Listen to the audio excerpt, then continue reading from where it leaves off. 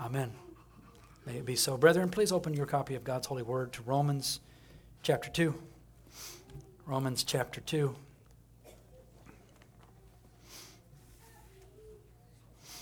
This morning I'm just going to be looking briefly at verses 4 through 11, hitting a few key points I want us to see, the Lord would have us to see from this text. Romans chapter 2, verses 4 through 11. If you please stand for the hearing, faith, and honor of the word of God. Romans 2, verses 4 through 11. Or do you despise the riches of his goodness, forbearance, longsuffering, not knowing that the goodness of God leads you to repentance,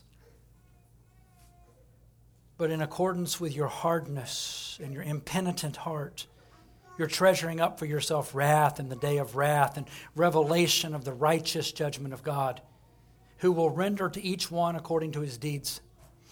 Eternal life to those who, by patient continuance in doing good, seek for glory, honor, immortality. But to those who are self-seeking and do not obey the truth, but obey unrighteousness, indignation and wrath, tribulation and anguish on every soul of man who does evil, of the Jew first and also of the Greek. But glory, honor, and peace to everyone who works what is good, to the Jew first and also to the Greek. For there is no partiality with God. Thus far for the reading of God's word, may he make it effectual to our hearts. Amen. You may be seated, brethren. Well, as we've seen in the previous sermons through Romans, Paul has gotten to the end of Romans 1, and he has thoroughly indicted, thoroughly exposed the unrighteousness of the Gentile pagans, of the idolatrous polytheists among the pagans, and their worship, their creature worship, as we saw at the end of Romans 1, and their worship the creature more than the creator, suppressing the truth in unrighteousness, blatant unrighteousness, suppressing the truth about God, his Godhead, and his eternal power. And Paul has laid out his indictment through the end of that. And again, I would exhort you to go back and read that carefully, and ending with them, God having given over, again, when there's unrepentance and refusal to acknowledge God as God and turn from idolatry as a society to turn back to the Lord. We saw how the Lord, he gives cultures over, he gives peoples over to increasing depravity, to have it their own way, to do that which is not fitting. And they begin, as we saw, to not only starting with, are their mind, not only are their wills corrupt, but then their affections begin to lust after unnatural things, perversions. And if they refuse to repent and turn to the Lord after he has given them that, then he says they literally give them over to a depraved mind. They can't even think straight. And if we saw, is that not where we are as a nation? A nation that has largely lost our mind, can't think straight and rightly about God. But you remember as we turn to chapter 2 that Paul had started here, and you can imagine the Jews, had just recently come back into the Church of Rome, having been allowed in by Claudius, now coming back to the Gentile brethren, and the Jews having heard, Paul in chapter 1 thinking, yeah, that's right, you lawless pagans. Well, in chapter 2, Paul turns and says, you also are inexcusable, O man, whoever you are, Jew or Gentile, who you condemn others. You sat here and just heard what I wrote at the end of Romans chapter 1, and you said, yeah, that's right. They're evil, they're wicked, they're just like that. And yet you who have the law, and you who know the law, and you know righteousness, and you even applaud it and say, that's right. We know that's right. We don't, that's guilty, and that's wicked, and that's wicked. Yes, that's right, and amen. He says, nevertheless, you who do this, who say those things, yet you practice the same. Hypocrisy. Maybe not exactly the same form, but of the same kind, we said. So often, you may not be an idolater the way they are, but you're being an idolater the way you are, in the sense of setting up yourself on the throne of your heart, setting yourself up as the creature that you worship instead of Jesus Christ as the living God. You may not, you may be the one that says, we don't go off and fornicate and adulterize in that way, but while in Jesus' name, you'd say and condemn those things, while at home, the things that are going on the internet, we're breaking the commandment in other ways. And Paul's point is you also are inexcusable, you who condemn, and that you practice the same things. And that's where our text picks up today. And I just want us to see from this text really two key truths about God that Paul is seeking to press on them and on us. And again, remember, he's talking now to those who are as for lack of a better way of saying it, not the unrighteous, but the self-righteous. The church people. He is talking to the church people. And he says here in verse 3, here's the first two truths I want you to see about God. Number one, that God is good and he is lavishly kind. Look what he says there in verse 4. He says, do you despise the riches? That word riches has the idea of just the abundance, the overflow in the Greek, of his goodness, his forbearance, his long-suffering towards these Gentiles. Towards what we just read, how he is patient and long-suffering. Yes, he gives them over, but he is patient, and he does not just crush them, and he gives them time and time. You remember, even when the Gentiles, when Abraham, it said in Genesis that his descendants would go and would be slaves in a land of 400 and plus years. And remember what the Lord said, though. He says, because the iniquity of the Amorites is not yet fulfilled. The Lord was going to be patient and long-suffering with these Canaanites and give them opportunity to turn and repent of their idolatry. 400 plus years. He was incredibly long-suffering. And he's telling these people to whom he's speaking, do you despise a God like that? Does it rub you the wrong way that God is so, the word literally that's goodness in our New King James, the word has Christos, his kindness. That he is lavish in his kindness. Is there something in you that says, oh, I love seeing people just get their comeuppance, get their due, get their vengeance? Brethren, I submit to you that, as he's saying to them, if the first thing that goes on is in your heart is when you see that God is extraordinarily, not infinitely, but he is incredibly rich in long-suffering and patience, in his forbearance, which just means forbearance. The Greek there is the idea of the good nature, his tolerance, his delay of people's incompetence or even their rebellion, his holding back and delaying the exposing of their sin and the executing of his judgment. He forbears, he delays before bringing the gavel down. He is long-suffering, it says. This word refers to his literally his suffering long. Suffering unjustly at their hands, in the indignity that God suffers at people, and their indignation against him, and their idolatry and refusal to worship him as God rightly, the indignity that God suffers, but he is patient. He is slow to avenge. And these to whom he's writing here, who are quick to condemn, quick to pronounce, yeah. Paul is saying, do you despise the gospel?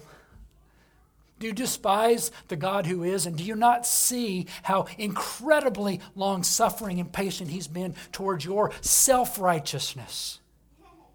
Maybe you're not blatantly unrighteous the way the pagans are. The pagans they do unrighteousness without inhibition. They make no pretense of morality, no pretense. It's like, yeah, it's evil, and we're going to do it, and we're going to not only do the same, but approve of others who do it.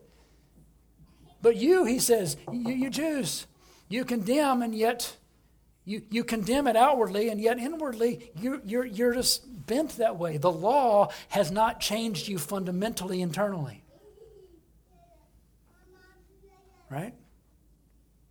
He's going to get to Romans chapter 10 later, and he's going to say that the primary diagnosis of these people here is, it says this: they, though having the form of the law, yet they did not submit themselves to the righteousness of God, but seek to establish their own righteousness. So, brethren, the first thing to see about God here is this: God is extraordinarily kind and long-suffering. Not infinitely so. Brethren, we read in chapter 1 about God's wrath heaping up, and we're going to see more about that in a minute. But, brethren, do you love the God who is long-suffering, patient, and kind forbearing towards sin and sinners? Do you love that gospel because you see that that's the way he is and has been and will be towards you? Brethren, I can tell you, people who have known the living God and truth, who have tasted the goodness of the gospel, one of the first things it goes after, the Lord does, is he goes after pride, and he goes after that vindictive, condemning, critical, judgmental spirit. People who are lean that way, I can assure you, they may know the name of Jesus, but they have not tasted and drank deeply at the wells of the gospel. Because to know the Lord Jesus in truth, to know God, is to become more and more like him. Paul says in 2 Corinthians 3, he says, we, beholding as in a mirror the glory of the Lord, are being transformed from glory to glory. As we look at the Lord, we become like that. Look at yourselves, brethren. Do you want to be godly in that way? Do you have a critical, harsh, quick to condemn spirit? Brethren, my call to you today is, look at the Lord Jesus. Look at the God who is and say, God, deliver me from that. Vengeance is yours. God, deliver me from a critical, harsh, condemning spirit. Secondly, though, second quality about God, notice here, is that he is just. You'll notice it speaks here of the day of wrath and the revelation of the righteous judgment of God. And it says specifically that God will render to each one according to his deeds. And then in verse 11 it says there is no partiality with God. Now, I know, brethren, when we hear these things, we Reformation Christians, praise God, we who love the gospel and rightly of Romans, of salvation by the imputed grace of God apart from works, by faith alone, we can read passages like this, or like we read earlier in James 2, and we get a little nervous. Paul saying God's going to judge according to works. What I want is just to simply say is this. First of all, brethren, Paul and James Romans 2 here is kind of Paul's equivalent of James 2. This is the same Paul who in chapter 3, as we're going to see, who's going to come and say that none are saved by any good in them, all stand condemned, and that the only righteousness you have now or ever will have, both legally and practically, is the righteousness of Jesus Christ, the righteous one, imputed and imparted to you, apart from your works. But nevertheless, brethren, we need to remember that the reality is that the gospel of free grace, far from being opposed to practical righteousness, brethren, it's the gospel of free grace in Jesus alone, by faith alone, that actually is the only thing that makes real Christ righteousness from the heart possible. When we get to Romans chapter 8, you're going to see Paul say there that what the law could not do, there's no condemnation to you now who are in Christ Jesus. And we say, amen. But then he's going to tell us why. For what the law of Moses, what the righteous, holy, and good command of God, but what it could not do, and that it was weak through our flesh, God did by sending his own son, Jesus, in the likeness of sinful flesh. He pronounced the death sentence. He condemned sin in the flesh. Why? So that the righteousness required by God's law, the heart righteousness, that Sermon on the Mount righteousness, which is not just outward but inward, that righteousness, he says, that might be fulfilled in us who walk not according to the flesh but according to the Spirit. Not perfectly. I still sin, brethren, as you do. I had things to repent of this morning, and many. But brethren, for you who are in Christ, he has given you a whole new orientation. You want what's right because you love what is right. God will judge according to our works. Justification is by faith alone, but the final judgment will vindicate that faith by the works that have come out of that faith. So let's just look at a few things. One, he says here, number one, that this judgment of God and his justness is that it is equitable. Twice there, verse 9 and verse 10, he says that God shows no partiality to the Jew first and also to the Greek. Doesn't matter whether you're Jew or Greek, whether you've got the form of the law or whether you've been a pagan lawless. Doesn't matter whether you're black or white, male, female, slave or free. The judgment of God is without partiality. He favors no one. Nobody gets a leg up in that. It's equitable, but then he also says three negatives. Number one, there's no excuses. They're without excuse. In the court of the living God, no charges just get dropped. All right? Nobody gets to sign plea deals. like people in our government get to do sometimes. Nobody gets to just sign a deal to get off. No charge dropped. Every detail, every word, thought, and deed accounted for.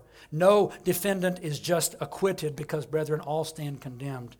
There are no good excuses that will justify a single act of sin against the holy God, because every act of sin, brethren, fundamentally is an act of sin that is cosmic treason against the King of Kings, the Creator who made you. It is using the gifts He gave you and me to turn and revolt against Him. Brethren, sin is extraordinarily sinful. That's the point. God sees all. Not only are there no excuses, there's no errors. God's judging eye sees and hears every detail, every word, thought, deed. We're told in Matthew 12:36 that every idle word that is spoken will be called into account on that day. Every thought and intention of the heart, the Bible tells us in Hebrews 4, the Word of God is living and active, powerful. It gets down to the depths of the division of bone, joint, and marrow, to the deep things of the heart, and no creature is hidden from His sight. Right? Brethren, that's the judge. That's Jesus Christ, to whom all judgment has been committed. His eye, His blazing eye, sees all. Nothing is hidden. And there are even degrees of reward in the kingdom, but there's also degrees of ruin. We'll talk a little bit more about that in a minute. Last thing he says here is that not only there are no excuses, no errors, and there's consistent equity, but there's no escape. There's no loopholes, nowhere to run, nowhere to hide, no ways of escape from the just sentence of death on cosmic treason of those that refuse to turn and put their faith in Jesus Christ as their covering. Those who have engaged in and supported the mutiny, idolatry against the Almighty, will receive eternal perdition and ruin if they refuse to look and lay hold of Jesus Christ as their righteousness. So, brethren, I'm just going to point that. That's hard. But, brethren, I just want to apply that. Do you love the grace of God?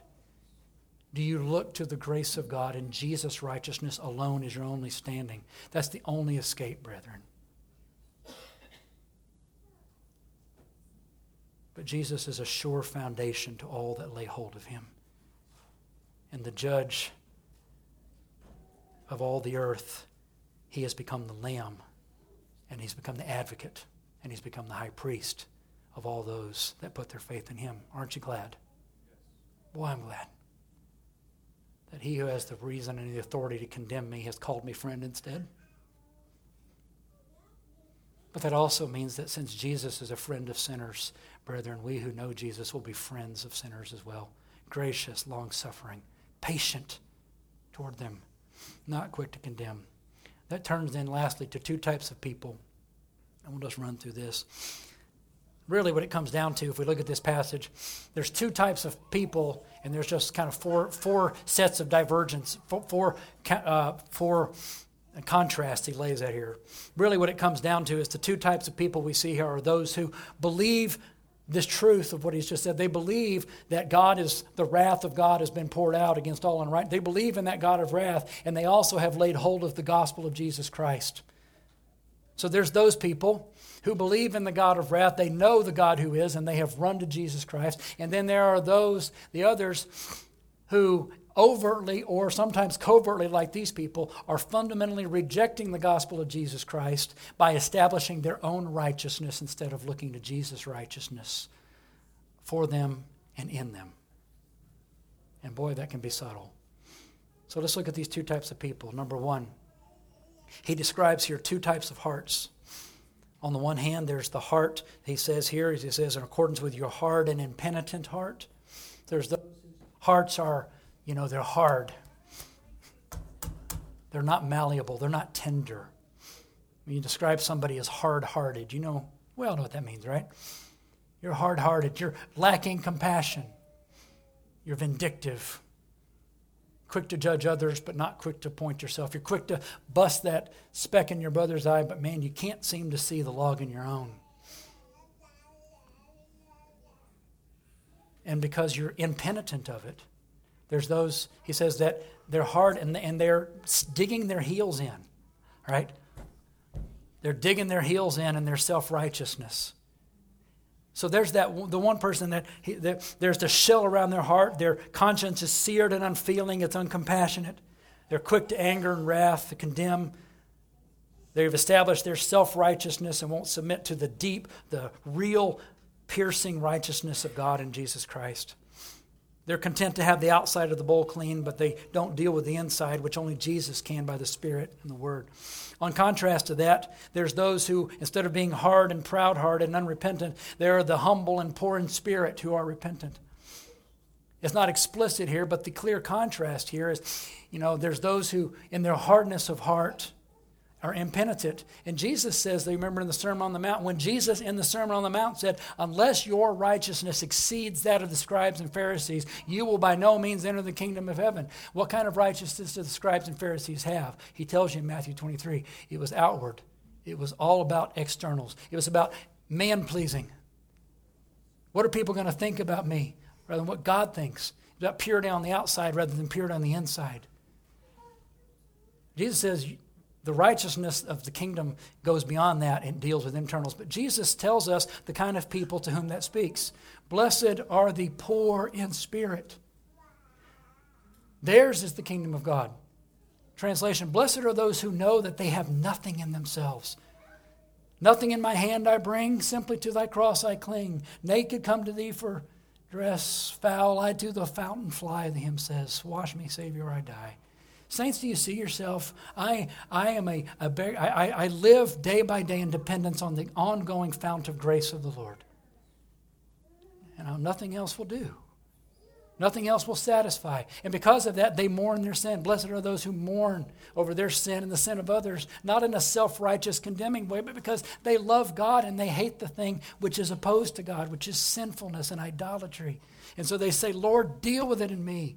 Deal with it in the world. I don't want sin because I want the righteousness and the glory of God to be that which is paramount and which is seen and lived out.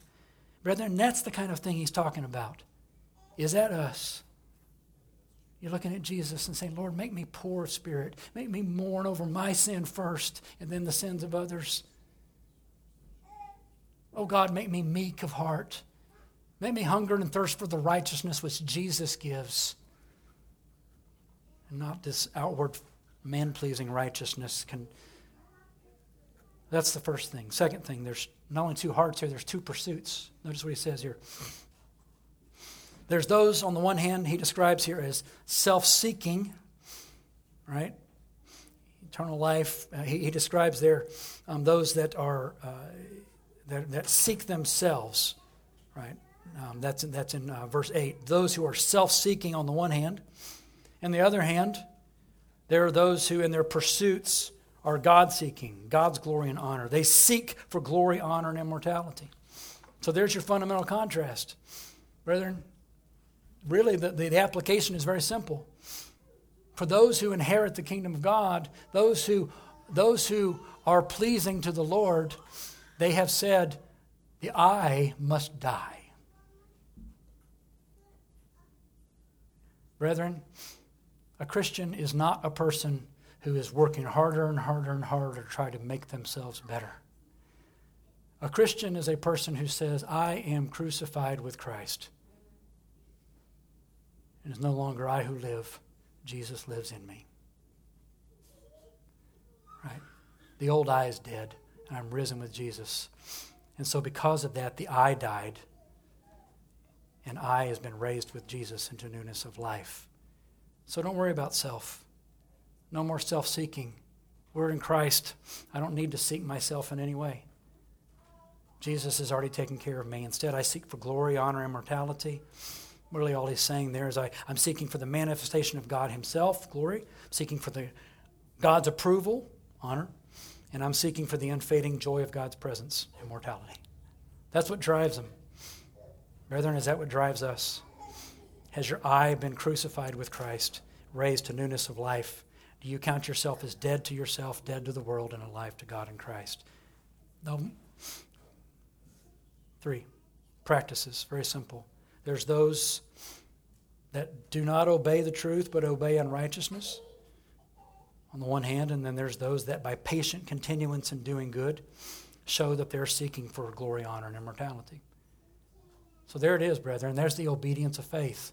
Unbelief, by its very nature, okay, does not obey and submit itself to the truth, but it obeys something. You notice what he does? Nobody ultimately doesn't obey something. Everybody serves somebody. You're either going to serve the living and true God as he's revealed in Jesus Christ through the Word of God in the Spirit, or you're going to obey unrighteousness. Something will be your master. It's not a question of will you have a master, it's a question of whom. Right? They obey unrighteousness. On the other hand, the obedience of faith, by patient continuance in doing good, running the race set before you, over hills, over valleys. Think Christian in Pilgrim's Progress, right? He set off from the city of destruction to the celestial city. And man, you ever read that? All sorts of difficulties along the way. There's hill difficulties, there's Apollyon, there's temptations, there's Demuses, all right? There's atheists, there's, all sorts of diversions, attacks. But brethren, he had set himself in faith on the celestial city. He believed and loved the King of the Hill. And so though he strayed at times and he tried to go up the hill lawlessness, and the hill law and didn't end well, and the Lord got him back and pointed him back, and he ends up in the castle of despair for a while and eventually finds the key of hope. Brethren, the reason that Christian and hopeful and faithful endured while they crossed the river and received well done, good and faithful servant of the inheritance is because of patient continuance in doing good. And the reason they did that is because they believed. The just is saved, past, present, and future, by faith, by believing the gospel and laying hold of Jesus Christ. Lastly, 2 outcomes. This is where it ends. There's those that lay hold, as it were, of eternal death and ruin. They treasure up eternal wrath and misery. That's the way it's described here. It says, those who do that are treasuring up wrath in the day of wrath. That word wrath, which we've already seen back in chapter 1, is God's anger exhibited in punishment, not correction. This is punitive, brethren. This is God's anger of those who have refused again and again and again and again to repent, who have despised him in his anger. So what happens? God's attitude in his wrath towards those that continually, repeatedly defy him in his long-suffering, in his goodness, in his patience, in hardness and repentance. It says that his attitude is indignation. And his actions are tribulation and anguish in his wrath. Indignation, brethren, that word just simply means his stored up heat, literally, his result of enduring prolonged, repeated indignities. So God's stored up, pent up wrath just poured out in his anger, and it's righteous. And his tribulation, his pressing people, literally that's what it means, pressing them into miserable places, pressing them, oppressing them, and afflicting them with distress and anguish. When we think of the word anguish, what kind of images does that evoke? Just misery. When God's wrath, like a dam, though pent up, bursts forth on the unrepentant, brethren, this is what happens. God is long-suffering, but he is not infinitely so. But consider the opposite, and with that we're done. To you, who by patient continuance in doing good, because you believe and look to Jesus, because you're walking with Jesus, the author and finisher of your faith, he says here that there is glory, honor, and immortality.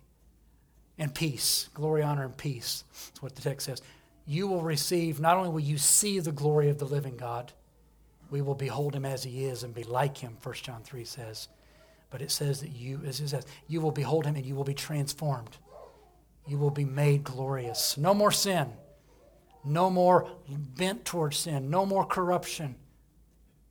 Just perfect love of God and conformity to his glory. There will be honor. You will hear the Father say, "Well done, thou good and faithful servant. Enter into the joy of your Lord." I remind you in Matthew 10, Jesus says that those who are ashamed of him, I will be ashamed on the last day. But then you remember else what he says there? I think it's Matthew 10:32 says, "But whoever confesses me before men, him will I confess before my Father and the angels in heaven." Jesus will confess you. He will confess you, Christian. He will confess you, pilgrim. I'll say Christian and Christiana, to use the analogy, he will confess you before the Father. Well done, this one loved me, and you will receive peace, joy, eternal shalom, and joy inescapable in the presence of God. Brethren, that is the message of this text. So pastorally, I close with this. Brethren, I want to exhort you today, just as deeply as I want you to reject unrighteousness of chapter 1. I want you to reject equally the self-righteousness of chapter 2. Brethren, for you who love Jesus, Jesus' blood, his righteousness imputed to you by faith as your covering, and Jesus' righteousness imparted to you as you are in union with the Spirit. Brethren, that is your only hope, but that is the only hope you, the Christian, need. Walk in it. Let's pray. Father, thank you for this word. Thank you for blessing us with it. Thank you for giving it to us. I pray that you would help us to walk in the obedience of faith. Lord, increase our faith more than anything else. Father, we know that our faith is a result of spending much time with, looking at, being in the presence of Jesus. Father, I pray for each of us here that as we walk the race, the road set before us, as we run the race, may we be given the grace to set aside the weights that easily ensnare us. Lay aside those weights. Help us to identify them and put them away. But Lord, I pray that you would keep us from the snares of unrighteousness and self-righteousness. May we be able to say with Paul in truth, I count everything as loss. All righteousness, whatever righteousness the law could muster outwardly, I count it all as loss, that I may gain Christ and may be found in him, not having a righteousness of my own through the law, but the righteousness which is of Christ through faith, that I may know him and the power of his resurrection and the fellowship of his sufferings, being conformed to him. Father, may that be true of each of us today. Lord, we ask this in Jesus' name. Amen. Brethren, let's respond in faith.